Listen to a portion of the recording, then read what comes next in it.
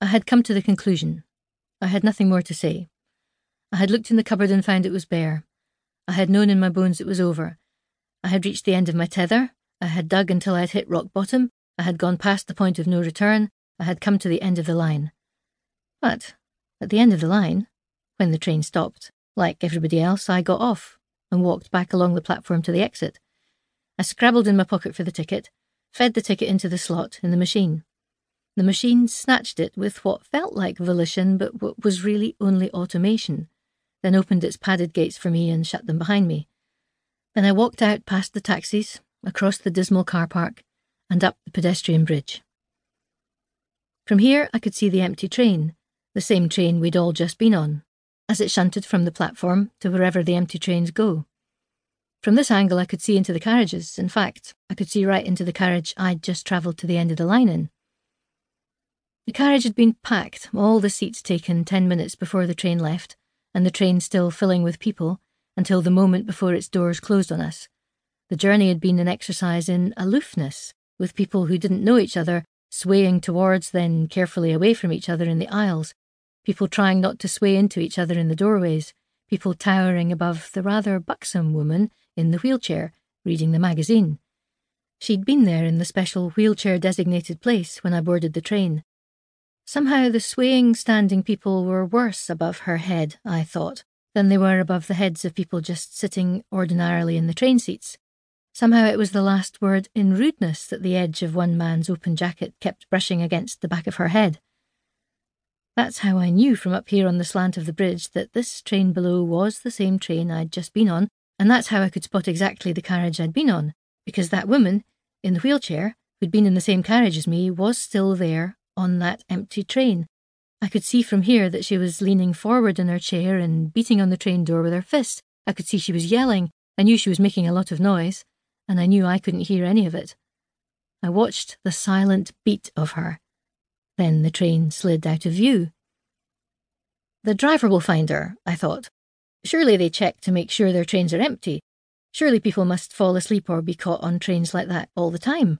Probably she has a mobile and has called people and let them know. It's even possible that she wants to be on that train, that she's meant to be on it, there, alone.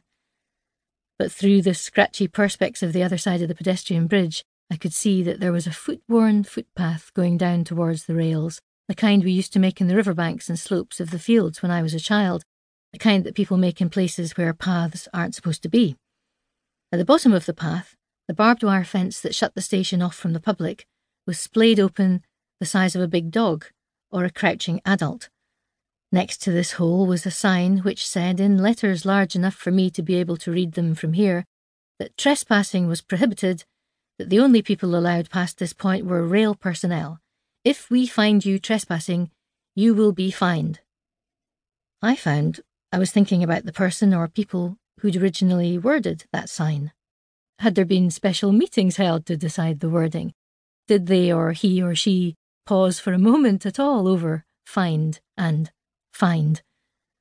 And why, anyway, did the word fine mean a payment for doing something illegal at the same time as it meant everything from okay to really grand? And was it at all connected that the word grand could also mean £1,000? Did that mean that notions of fineness and grandness in their travelling etymologies were often tied up with notions of money? I hadn't a clue, but I had an urge to look them up in a dictionary and see. It was the first urge to do such a thing I'd had in quite a while. I turned round. I retraced my steps down the slant of the bridge and under the little barrier between the bridge and the grassy bank. I went down the path towards the hole in the bent-back fence. I slid myself through the space without catching my clothes on any of the sharp, cut-open bits of it, and I stood up straight again in the litter next to the bramble bushes. I glanced one way, then the other, along the set of rails in front of me. A train was up ahead of me. I wondered if it was the right train. There was something fine in it, just walking along a forbidden track, thinking pointlessly about words. Travelling etymologies, that was a good phrase. It would be a good name for a rock band. It would be a good social anthropological name for a tribe of people who jumped rolling stock and lived on it, sheltering under waterproof tarpaulins when it rained, sitting when it was sunny on the footplate spaces, if that's what they were called, or lying stretched out on the tops of the cargoes of carriages. Reprobates, meaningful dropouts, living a freer, more meaningful life than any of us others was able to choose. The travelling etymologies. It was a good idea. And now, background murmuring through my head again for the first time in ages was a welcome sound. The sound of the long, thin, never-ending, seeming rolling stock of words. The sound of life and industry, word after word after word, coupled to each other by tough little iron joists, travelling from the past through the present to the future, like rolling stones that gather moss. After all,